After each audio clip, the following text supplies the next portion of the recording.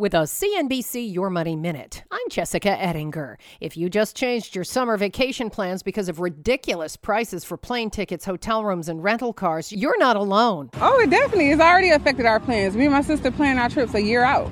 It's already affected it. We're going to stay home. We'll get creative with the kids, but that's about as good as it's going to get. High inflation is forcing 2/3 of adults to change their vacation plans in a new Bankrate survey. In 20 years as an analyst, never have I seen travel pricing as out of control as I'm seeing it this summer. Travel analyst Harvey Hartfeld. Now, pricing is all about demand. Particularly in leisure destinations, the volume of pent-up demand is creating extraordinary pricing. If you look at our luxury portfolio, average rate was up 27% over where we were in 2019. Marriott CEO Tony Capuano on CNBC.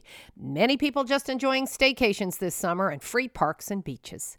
There's lots more on how to be smart with your money, investing, and personal finance at CNBC.com.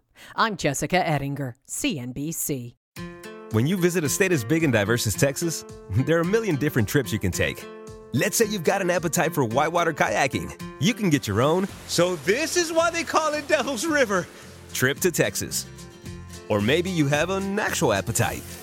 I'll take a pound of brisket, 6 ribs, 3 links of sausage, and a piece of pecan pie. Trip to Texas. Go to TravelTexas.com/get your own for the only trip to Texas that matters. Yours.